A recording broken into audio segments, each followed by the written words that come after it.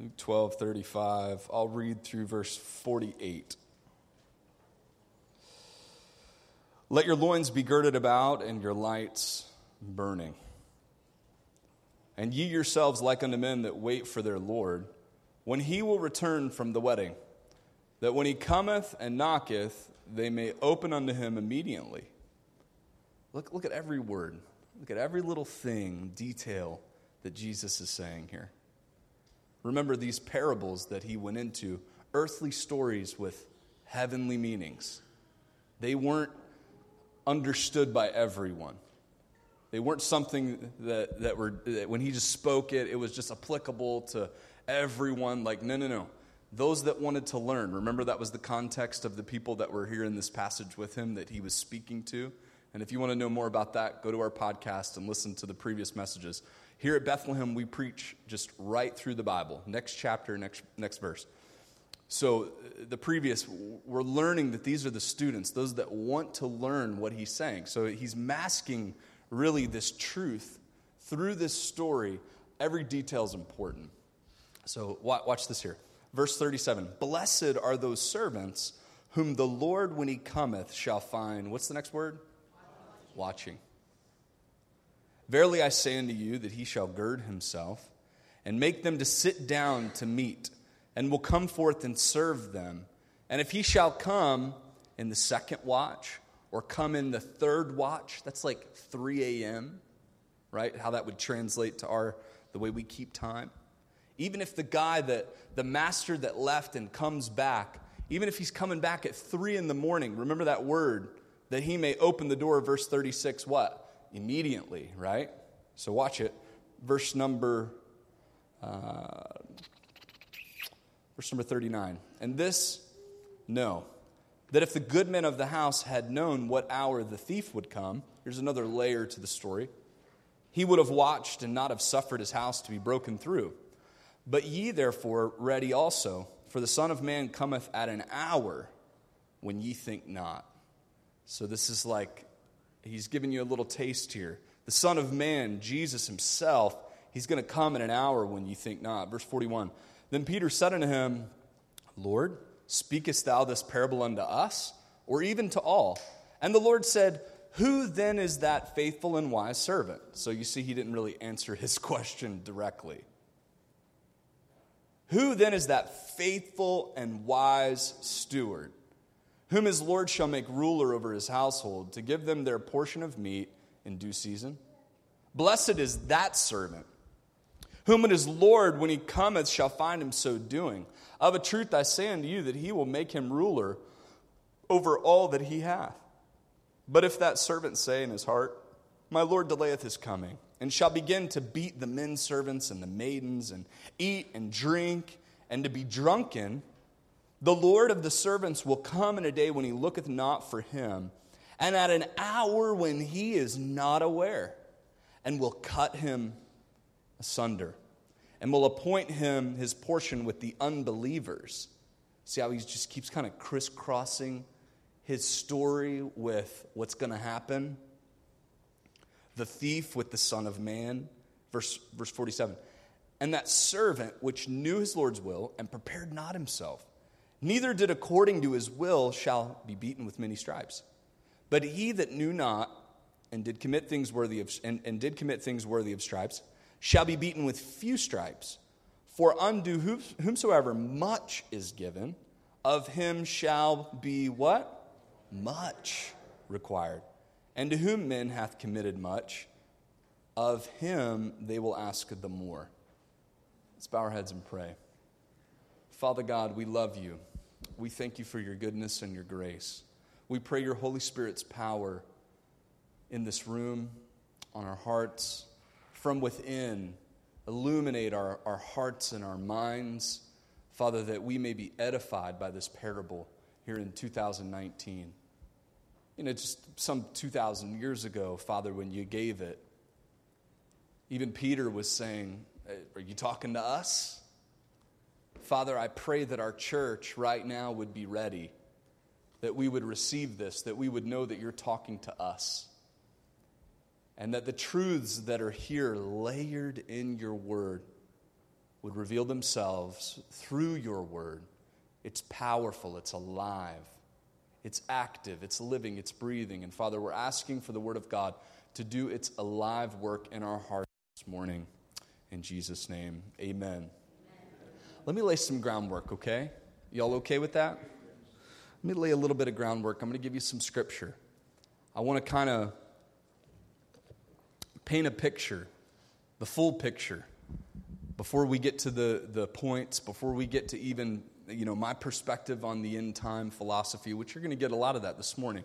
You're going to get just a 10,000-foot stroke of the paintbrush here this morning of where I stand on the end times in my eschatological timeline. That just means how I view the Bible, revealing how it's going to look after this life. So you're going to kind of get some of that. How many of you, it intrigues you what's going to happen after death? Does it intrigue you? How many of you feel like you have a full understanding of how the Word of God says it's going to happen in the end times? How many of you feel like you have a full understanding? Okay, all right. That's like two of you. Some of you have studied. And God promises a gift to those who study the book of Revelation. So I hope that this morning, if anything, yes, it will make you ready. It will give you perspective, but yet it will whet your appetite to dive into the Word of God and study more. Okay? You ready? You ready to buckle up? I got a lot to cover in a short amount of time, and I have this little clock now on the screen. Me and Mr. Dan and Joe spent some time in the attics this week pulling wire and improving our internet, improving our lighting, and man, I thank the Lord for those men. And I mean, Mr. Chuck, he's improved the coffee bar. I saw that, right? You thought you were going to get away with it. There was paper towels on it. And Josh, look at these new exit lights. See that? And they're lit, right? Hashtag lit. Just kidding. We're going to get back to that in the sermon. And they all match. Man, my OCD gets better every week. Man. Let's jump in here. If you have a pen, if you have a piece of paper, this is a great sermon to just really go to town on it. If you want, I can email you these notes later. I took some time on it and just kind of put things in perspective. And there's resources. There are things I could point you to resources and to authors that I feel like are representing the text well. And let me lead with this too.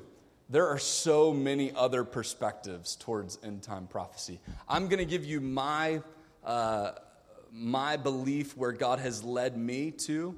I've been through seasons in my life where I was raised. What I'm going to reveal to you is a dispensational truth is the way that you would word it if you were to Google it. It's dispensational truth. And there's been seasons in my life where I have gone away from that tradition, where I've gone away from dispensational truth and I've accepted other views of end-time prophecy. And I've kind of come back to this every time. So I say all that to say there are other views, there are other perspectives, there are other men of God that are awesome men of God that know way more than I do and that have been seasoned in the Word of God for years and years. There's writings that we can go back and read the Puritans on it, 400 and 500 years old, these documents. We can go back to the Scripture, right, which is where we're going to go this morning, and say that we have it right, but ultimately, there is some wiggle room, there is some movement on this eschatological timeline, and there is some variance. It doesn't affect salvation. It doesn't affect our belief in the virgin birth of the Lord Jesus Christ. So you can take a different approach, and I'll still love you, and you can disagree with me and say you're reading that verse wrong or you're reading into it. Hey, you know what? I love you. You're my brother and sister in Christ. And it's not going to change the way I view you, and I hope this doesn't change the way you view me. But at the same time, I'm a pastor, I'm a preacher, and I'm going to read the Word of God, and God's going to work on my heart, and it's my responsibility to deliver it to you the way I see it and the way I understand it. So the dialogue can continue, and we can make appointments at diners at late at night. As Mike knows, I love to do that. I like staying up late, and we can meet at midnight and talk end-time prophecy for hours at the Broadway Diner. and I'll just sit and sip coffee and throw a word in there on occasion. But anyway, this should continue your studying. But here's my perspective on it, the full picture. And you say, well, what does this parable have anything to do with end-time prophecy? This parable has everything to do with it. So, and I think you'll see that at the end. Revelation 22, 18 through 19, buckle up. The Bible says, do not add or take away from the prophecy of this book. We find that the book itself is the revealed word of God, all things that God has chosen to reveal to his church, to reveal to his people in this age of grace where we are continuing to grow in the Lord. It is the complete revelation of God, the 66 books, the Bible. This is how we read it. This is how we understand it. And the book of Revelation revealed it, sealed it, and God said, don't add or take away from it. So that's my perspective. That's my point on it. What I'm going to dive into is something that has been revealed. There are other things outside of the Word of God that great men have written, that great men have put in publication. Those are great things, but they're not the revealed plan, the revealed nature. The Book of Mormon, maybe he was a good dude, I'm not sure. But when God reveals a book to a man in a graveyard a couple hundred years ago or less, and he says that this is a revealed... Hello? I'm sorry, Joseph Smith. I didn't mean to talk bad about you. But, okay. All right. We'll talk later. Bye-bye. I'm sorry. I don't know where that came from. Pause for a moment and take advantage of the laughter. But when a guy says, hey, I linked up with the angel Moroni, who's a known demonic oppressive spirit, anyway, and he just gave me this incredible book, and it's shown this wonderful path, this picture of Revelation. I'm sorry, it doesn't pass the sniff test because God revealed his word in his word as holy men of God moved, as the Holy Ghost spake through them. So no angel revealed anything that the Holy Spirit didn't already reveal. That the Holy Spirit, the God, the consubstantial, the same substance of God, the Holy Spirit, revealed his word unto man. And I don't believe we should add to it. Revelation says that. Isaiah 65:17, 66:22, 2 Peter 3:13, for sake of time. I'm just reading the references and giving you a brief snapshot. And described in Revelation 21:22, there is a new heaven and a new earth promised. A new heaven and a new earth promised.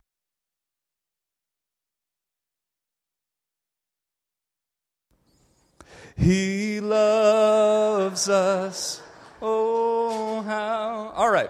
So, anyway, and don't give the sound guy a hard time. I mean, our drummer wasn't here this morning. Josh was literally mixing us, muting me, unmuting me while he was drumming this morning, just so you know. So, cut him some slack. Oh, my goodness. Anyway. So, there is promised a new heaven and a new earth. So, once again, this should help you understand my perspective when we talk about this earth and everything's so bad and blah, blah, blah. Or, I can't wait to go to heaven forever. I'm just like, I sit there and I'm like, okay, I understand what you're saying, but it doesn't make sense theologically. Some of you think that you're going to die here on this earth and to be absent from the body is to be present with the Lord, and you're going to be in that heaven forever. But that's not what the Bible teaches. The Bible teaches in a new heaven and a new earth. Some of y'all are like, And I understand this may be new for some of you, but those texts, if you go and you explore, you find that heaven looks different than what we've all been told in little stories or fables, or I don't even know what it is anymore, how we teach our children about these things. The Bible matters. What the Word of God says is what matters, and that's how we should be receiving it and then dishing it out. 1 Thessalonians 4, 16 through 17, 1 Corinthians 15, 22 through 24, and Philippians 3:21, all clearly teach in a bodily resurrection from the dead. A bodily resurrection from the dead. Why do I believe that we're all going to physically rise from the dead? Because the Bible says it. Acts 1:11, the Bible says that Jesus will return in a like manner. He'll come back in the manner in which he left. Mark 13:32 and Acts 1:7, the Bible says that no man knoweth the day nor the hour when that will happen. James 4:14, if anything should catch your attention, it's this. James, the writer, says that life is a vapor. It appeareth for a little time and then what? Vanisheth away. So just the few texts that I'm reading by way of introduction, knowing that there's a new heaven and a new earth, knowing that there's going to be a bodily resurrection, knowing that his return is imminent at any point in time, and that this life is but a vapor, it's going to happen quick. That's what that means. You know, all you people out, you see the vape for a second, and then it's what? Gone. Man, that's really applicable today, isn't it? Gosh, I mean, anyway, whatever. It's like vapor. See, I knew it was scriptural. We can vape. Oh, man, don't vape in church. It's like a vapor, preacher. Anyway. We should have an understanding of what God is trying to teach us. Why? Because it's going to happen like that. In other words, there are distractions and things happening in your life. And if you're not careful, you're going to be consumed with those. And then over here, this stuff's just going to keep happening. God is not on your timeline. Well, let's wait for Sister So-and-so. Maybe it'll happen this week. That's not God. God isn't up in heaven waiting on you to get your stuff straight. His timeline is set. It's fixed. It's going to happen. The Bible is warning us of that. Let me give you some reasons why I think the Lord will have his bodily return here to the earth. So, what we need to understand here, most of what unites us in terms of an eschatological or an end-time perspective is the second coming of Jesus. There are other things that we may disagree on, one being the rapture, okay? The rapture, as much as we think is essential, is not a signature part in the end-time timeline in many other sects of Christian faith and belief. Our good brothers and sisters that attend church on Sunday mornings and Wednesday night, there's a lot of them who don't believe that in the rapture of the church. And that's okay. I personally believe in it. And I'm going to show you why I believe in it. But beyond that, what we have to agree on biblically is that there is a second coming. And I don't want you to be confused as the church to think that. A lot of you are like, okay, teacher mode. Phew, you're just shutting me off. Stay with me, okay? The second coming of Christ, if we don't have that second coming, we don't have an eschatological timeline. We don't have a series of events that are set in motion, and we don't have a new heaven and a new earth. So we have to adopt and understand that Scripture, many times when he's talking about this, he's talking about his second coming. He's not talking about a rapture. So, why I believe that Jesus is going to bodily return here onto this earth. I'm going to give you some proofs for that. How many think it's important to study, to understand why we believe what we believe?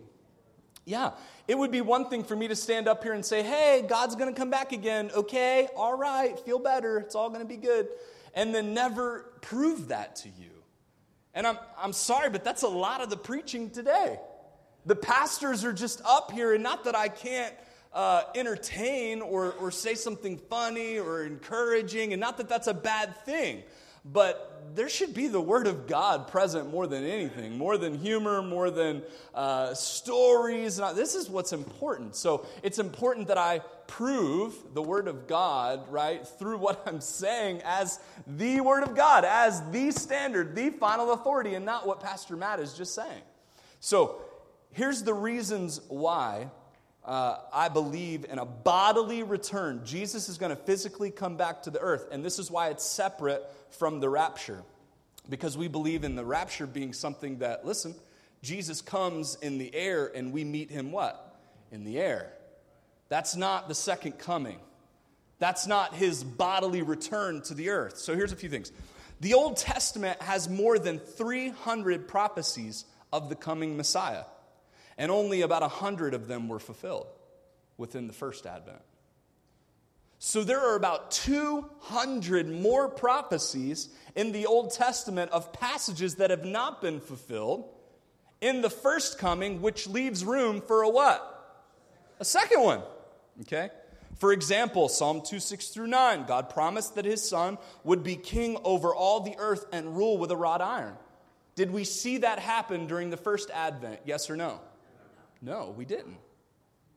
Isaiah 9, 6 through 7 describes his reign. I think this is so key, so crucial to my perspective of an eschatological timeline. It describes his reign as from David's throne. Micah 4:3, Jeremiah 23:5 also speaks of Christ's earthly rule. Zechariah 14, 4 through 9 graphically describes his return to earth to reign as king.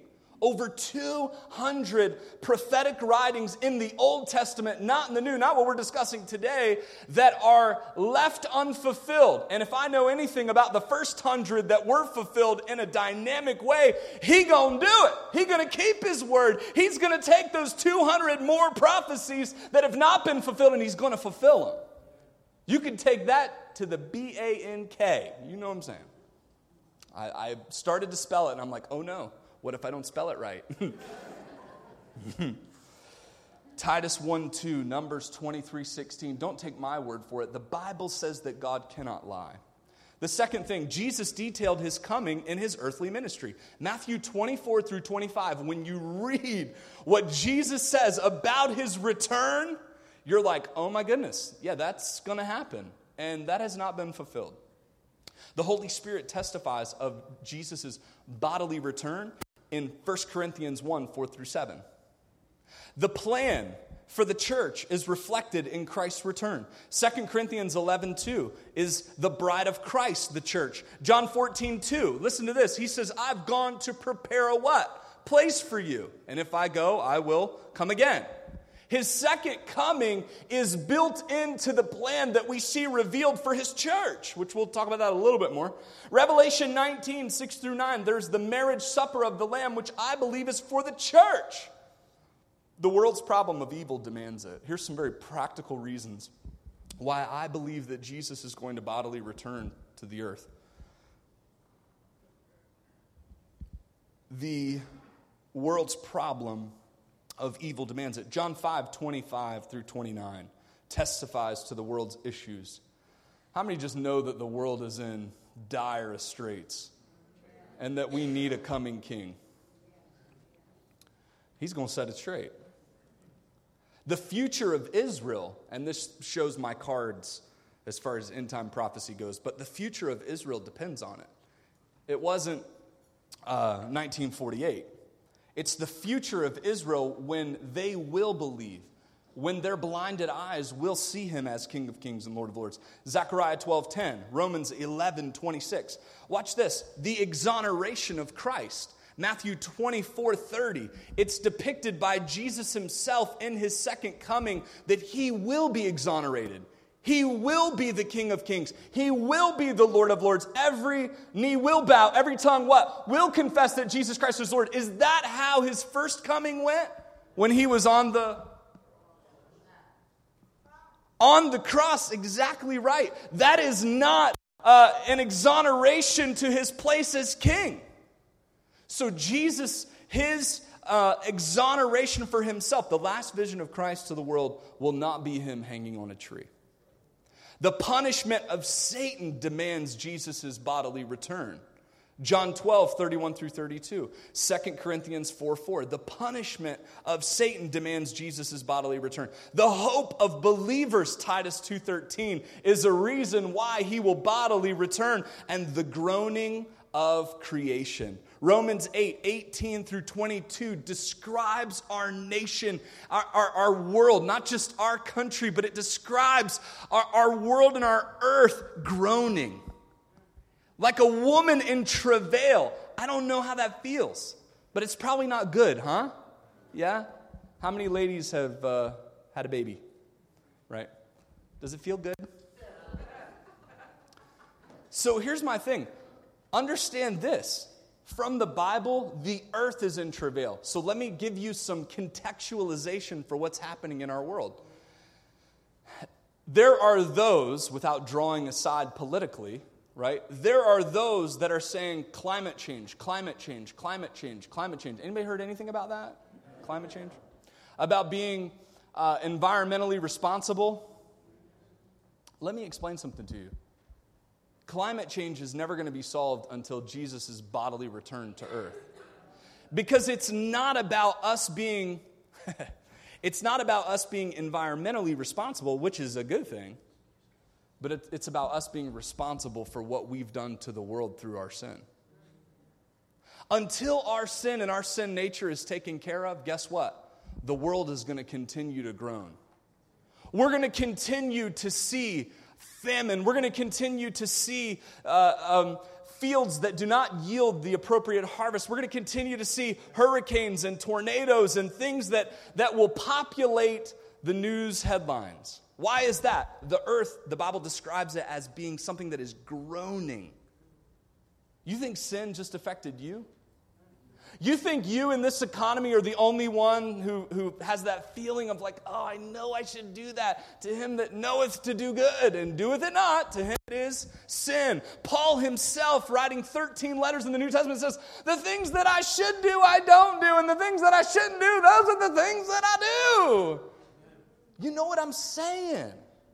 The point is that not only, and I feel like we don't think about this, not only do we personally deal with these things, but the earth deals with it. The ground, the weather patterns. Sin affects everything. It's so obvious when we see how corrupt we are that we then understand. Cursed is the ground. When Adam was driven from the garden, what was peaceful, what was perfect, what was whole, God said, cursed is it. You will now be banished to till. You will now understand what hard work is because you're working against yourself. The earth's restoration hinges on Jesus' bodily return. How many of you think about that? Some of you are in lines of work that are affected by this. You should consider that. Get in a better occupation. Just kidding. Excuse me. Here's my timeline. I have 15 minutes. Yep, sure do. Here's my timeline. Imminent return and rapture. Here's what I think are going to be the next steps, okay? I'm just going to fly right through this. You can go back and listen to, because I'm going to give the scriptures, but how I think it's going to play out. I know that Christ is going to, go put that one picture up there, Jose. I know, can y'all see that? Yeah, cool. I didn't draw this, okay? It would look much worse if I did. But understand this. Here's how I feel like it's going to happen according to Scripture. An imminent return or rapture, not second coming. Jesus is going to come back for the church. John 14:3. I feel like in John 14, that's one of the most pivotal texts where he says, I'm going to come back and receive you to myself. He's having an intimate conversation with believers. Not second coming, ruling and reigning, but I'm going to come back for my church. 1 Thessalonians 4, 16 through 17 describes us meeting him in the air. That's why I believe in a rapture. Those two texts are super pivotal for me, and that's why I can't let it go, because it's described that he's coming for his believers. It's described that we're meeting him in the air, and then there's more meat to this. The marriage supper of the Lamb in Revelation 19:7. If that's described that we're going to have a marriage supper, and then there's a 70-week prophecy from the book of Daniel where there's 1 week missing, 1 week representing 7 years, I see a tribulation period while we are in heaven having our 7-year marriage supper of the Lamb. So in this timeline, understanding that this is where we are now. We are currently in the church age. And the righteous dead raised. Jesus was the first resurrection, right? He's the first fruits among many. So we understand that if he was raised from the dead, Paul said that same power is what's going to raise us from the dead if we are believers and we are in him. Sealed with the Holy Spirit. Sealed with the earnest payment, the down payment that he is going to receive us to himself. And then a tribulation period, 7 years. If you've watched The Left Behind and those things, there are movies like that that really depict this timeline. So, we have the reign of the Antichrist, the 70th week of Daniel chapter 7. And here's where I really believe in this, because it's the restoration of the Jews to Palestine. The conversion of the remnant of Israel. When you read Revelation, you have 120,000 male Jewish virgins running all over the earth evangelizing Jews. It's the time of Jacob's trouble that we read about. So that's why I firmly believe Israel is blinded right now so that the church, the Gentiles, can believe the bride of Christ. And then that is going to be transitioned to where God's going to use this tribulation period to bring his chosen people back to himself. If that makes sense. And then we have Christ's second coming. Christ's second coming, after he defeats the Antichrist, the Battle of Armageddon at the end of the tribulation period, we have 1,000-year millennial reign, and that is an earthly reign here. Jesus is coming back. He has his bride. We've had a marriage supper in that heaven where he resides now, and then he's coming back, and we are ruling and reigning with him for 1,000 years. Matthew 25, 31 through 46. Revelation 19, 11 through 21. The millennial reign is a literal 1,000 years is mentioned in Revelation 20 through 4.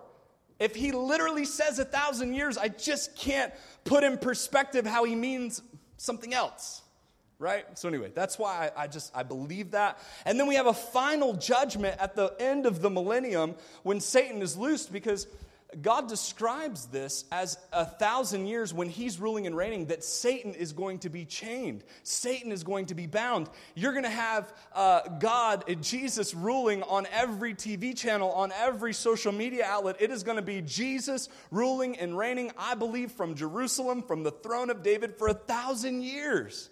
And Satan will be bound. Then he will be loosed. And then the judgment of the wicked, Satan will then be tossed into his eternal state of hellfire and damnation with everyone else who has not believed, who has not accepted. The Bible describes then at that point, there is a new heaven and a new earth. 2 Peter 3:10 describes heaven coming down to earth and earth being completely renovated by fire. Whew.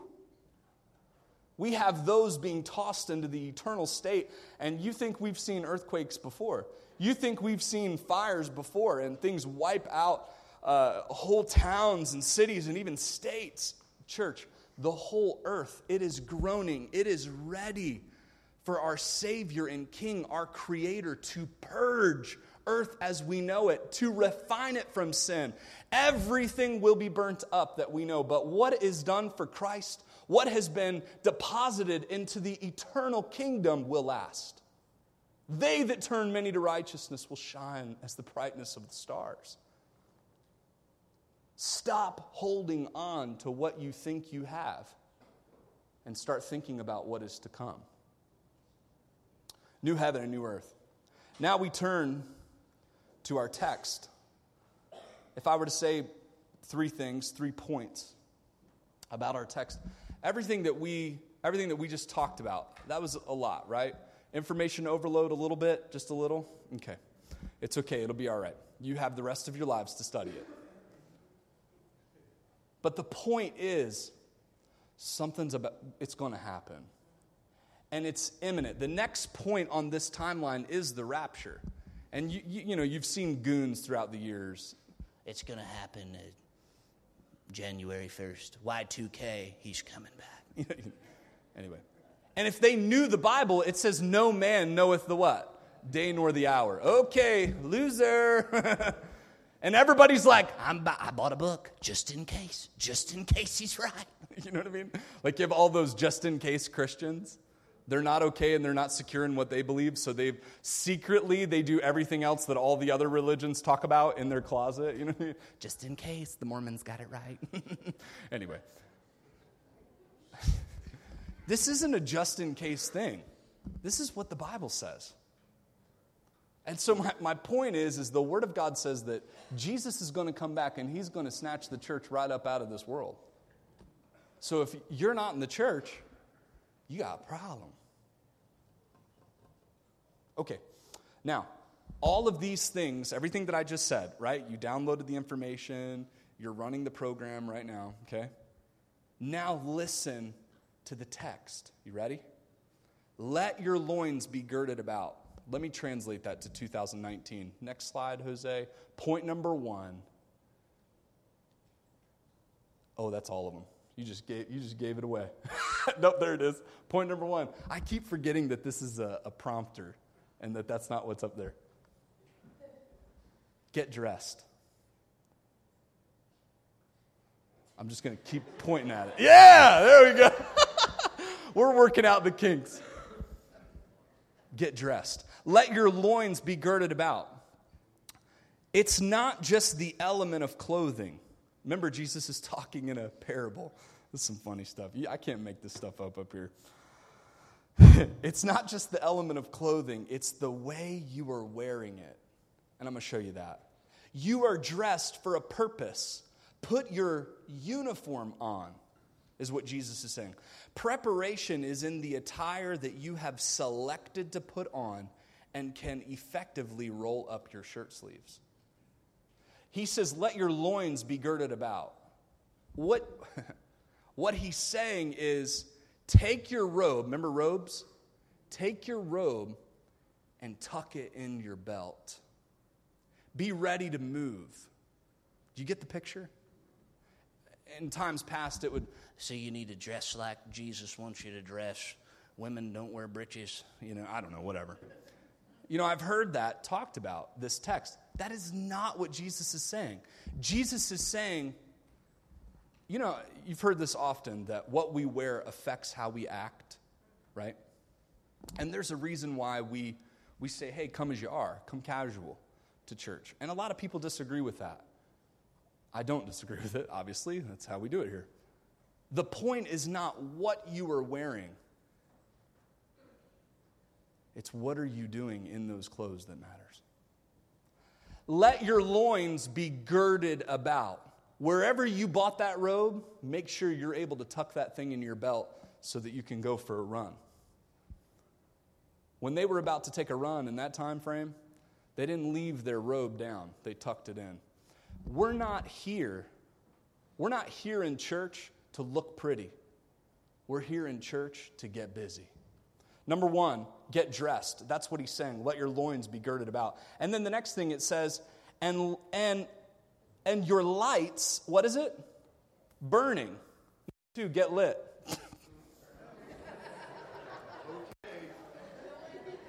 I knew at this point in the message that you would need some humor. All that information that I just gave. No, that's not why I did it. Light is a picture of knowledge. The illumination of the mind is what is in view. You have accepted the Lord Jesus Christ as your Savior, and you have leaned into the Word of God to illuminate your mind and your path. Psalm 119, 105, right? Thy word is a lamp unto my feet. It's a light unto my path. Paul said, take the helmet of salvation.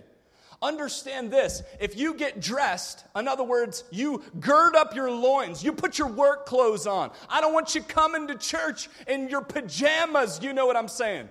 This isn't an area for you to lounge around. This isn't a loungewear issue. If you understand that there's a timeline that's happening and Jesus is coming back and he's going to take the believers with him and then we're going to come back down to earth and we're going to rule and reign for 1,000 years, the pajamas are done. We've passed that stage. Satan has had you comfortable long enough. Church, don't you understand that he's had you blinded long enough? There's no time for pajamas. There's no time for popcorn. There's no time for movies. Get dressed.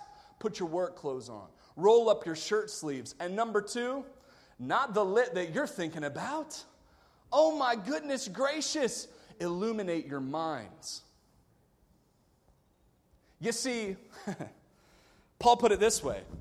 And don't think that I'm doing something that Paul wouldn't do. I like that guy. He says, be not drunk with wine wherein is what? Excess. But be filled with the Spirit. Church, if you don't know what you're supposed to do and how you're supposed to live as a Christian, it's your own fault. It ain't my fault, it's your fault. If you're not in this Word, if you're not letting the Word of God illuminate your path, you're wrong. You're dead wrong. I love each and every one of you. You know that, right? I love you so much, but oh my goodness, this life is so hard. For real? He gave you the Word of God, and he said, that's a lamp. I don't know what to do. Thy word is a lamp unto my feet and a light on my path. Cast your care on him, for he careth for you. I'm just saying. Y'all are still in your pajamas. Put your work clothes on. Roll your shirt sleeves up. Jesus is coming back. Let's just continue the story. Look at it. Let your loins be girded up. Let your lights be burning. And you yourselves unto the men that wait for their Lord when he will return for the wedding. In other words, my man has gone to prepare. My man has gone off for a celebration. Why? Because he just defeated death, hell, and the grave on the cross. He's up in heaven making an atonement for your sins. And when he comes back, he gonna bring it. He gonna bring it. And you better be ready. Look, blessed are those servants whom when the Lord comes, he finds watching. Verily I say unto you that he shall gird up himself and make them to sit down to meat. The Bible says that literally, if you're ready, the master himself will sit the servants down and feed you. Marriage supper of the Lamb. I wish you could see this in perspective. Every Christian that's just wandering aimlessly. I'm just in such a dry desert place. Man, get dressed. Let's get lit. You understand? Let's get in. Yes. Lord's Supper. Let's turn the stinking light on. The Word of God will illuminate. Number 3, get ready. Shoot. Look at this. Oh my goodness, this is so good. And this know that if the goodman of the house had known what hour the thief would come. The Bible says that Jesus is like a thief in the night. He's going to come and snatch us out of here before the world even knows it. Listen to this. If the goodman or the man that was away at the wedding knew that there was a thief coming, check this out. He would have what? Watched and not have suffered his house to be broken into. I don't have time to get into the rest of the message. Man, I really wish I did, but I don't. Jesus will come as a thief. How many of you have security cameras at your house? Y'all ready, aren't you? Who knows? I got them Arlos. But you know what? They're in a box. I just got them a little bit ago, and I haven't installed them yet.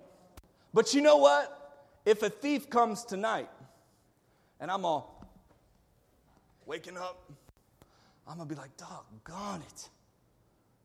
2 weeks ago, we walk out in my backyard, and my house is like still under construction. It's getting better, thank the Lord. Give him praise. Woo-hoo. But I have like these temporary fences put up, and I have my bike on the outside of my shed. So somebody walking up Meadow looks over and sees my bike. 2 little jump, hop, skip, and a jump, throws my bike over the fence, and off they ride. They didn't feel like walking anymore, right? Man, if I would have known that joker, I'd have been like waiting right there on my porch. I'd have been like, watch this, yo.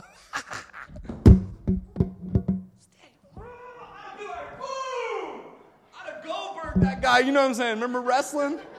Shoot. I'd have planted his head in the neighbor's house, had to pay for damages, and loved every second of it. Man, I'm like, that joker. But that's the thing about a thief.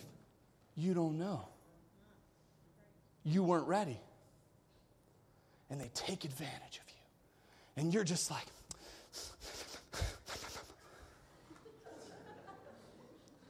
you know, it's funny because Jesus represents the thief. And he goes, to all those that have willing ears, to all of you that want to actually listen to what's going on in the end times, you know the plan. This is like some Italian job. Like we literally are going to perform the most incredible heist of all time. The whole entire church of believers. I'm going to steal you up out of this rotten mess. And how many of you ain't dressed and you don't even know? The Bible ends this passage by saying, to whom much is given, much is required. You may be saved barely. You may be like, hold on, yo, and put my shirt on. Here I come, Jesus. Woo! But you're going to get there and you're going to be like, man, pass me the butter. You know what I'm saying? No clue. No clue. You got people up there like that were martyrs for their faith that gave everything. They're up there chest bumping. Yes! Remember? It was crazy. We gave everything. Our kids, they were fed to the lions. They were fed to the lions. Do you remember those years, those dark ages? They were chasing us through caves. And we gave everything. This is amazing. Now we're going to experience ruling and reigning with Jesus for all eternity. And you're going to be like, they told me in membership class I had to give 10% of my income, and I was out. Shoot.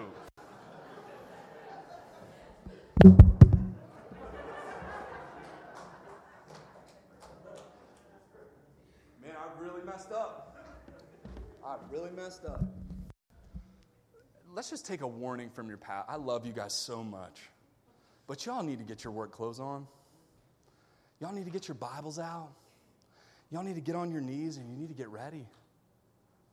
You're not going to hell from this church. Don't say I didn't tell you so. That's one of the best things that we talked about with this membership class because it really sets the tone. I'm not coddling you anymore. Maybe I will next week. You look like you need it a little bit. When the thief comes, you would want to be prepared, yes? Or do we just curl up in the fetal position and let him take everything?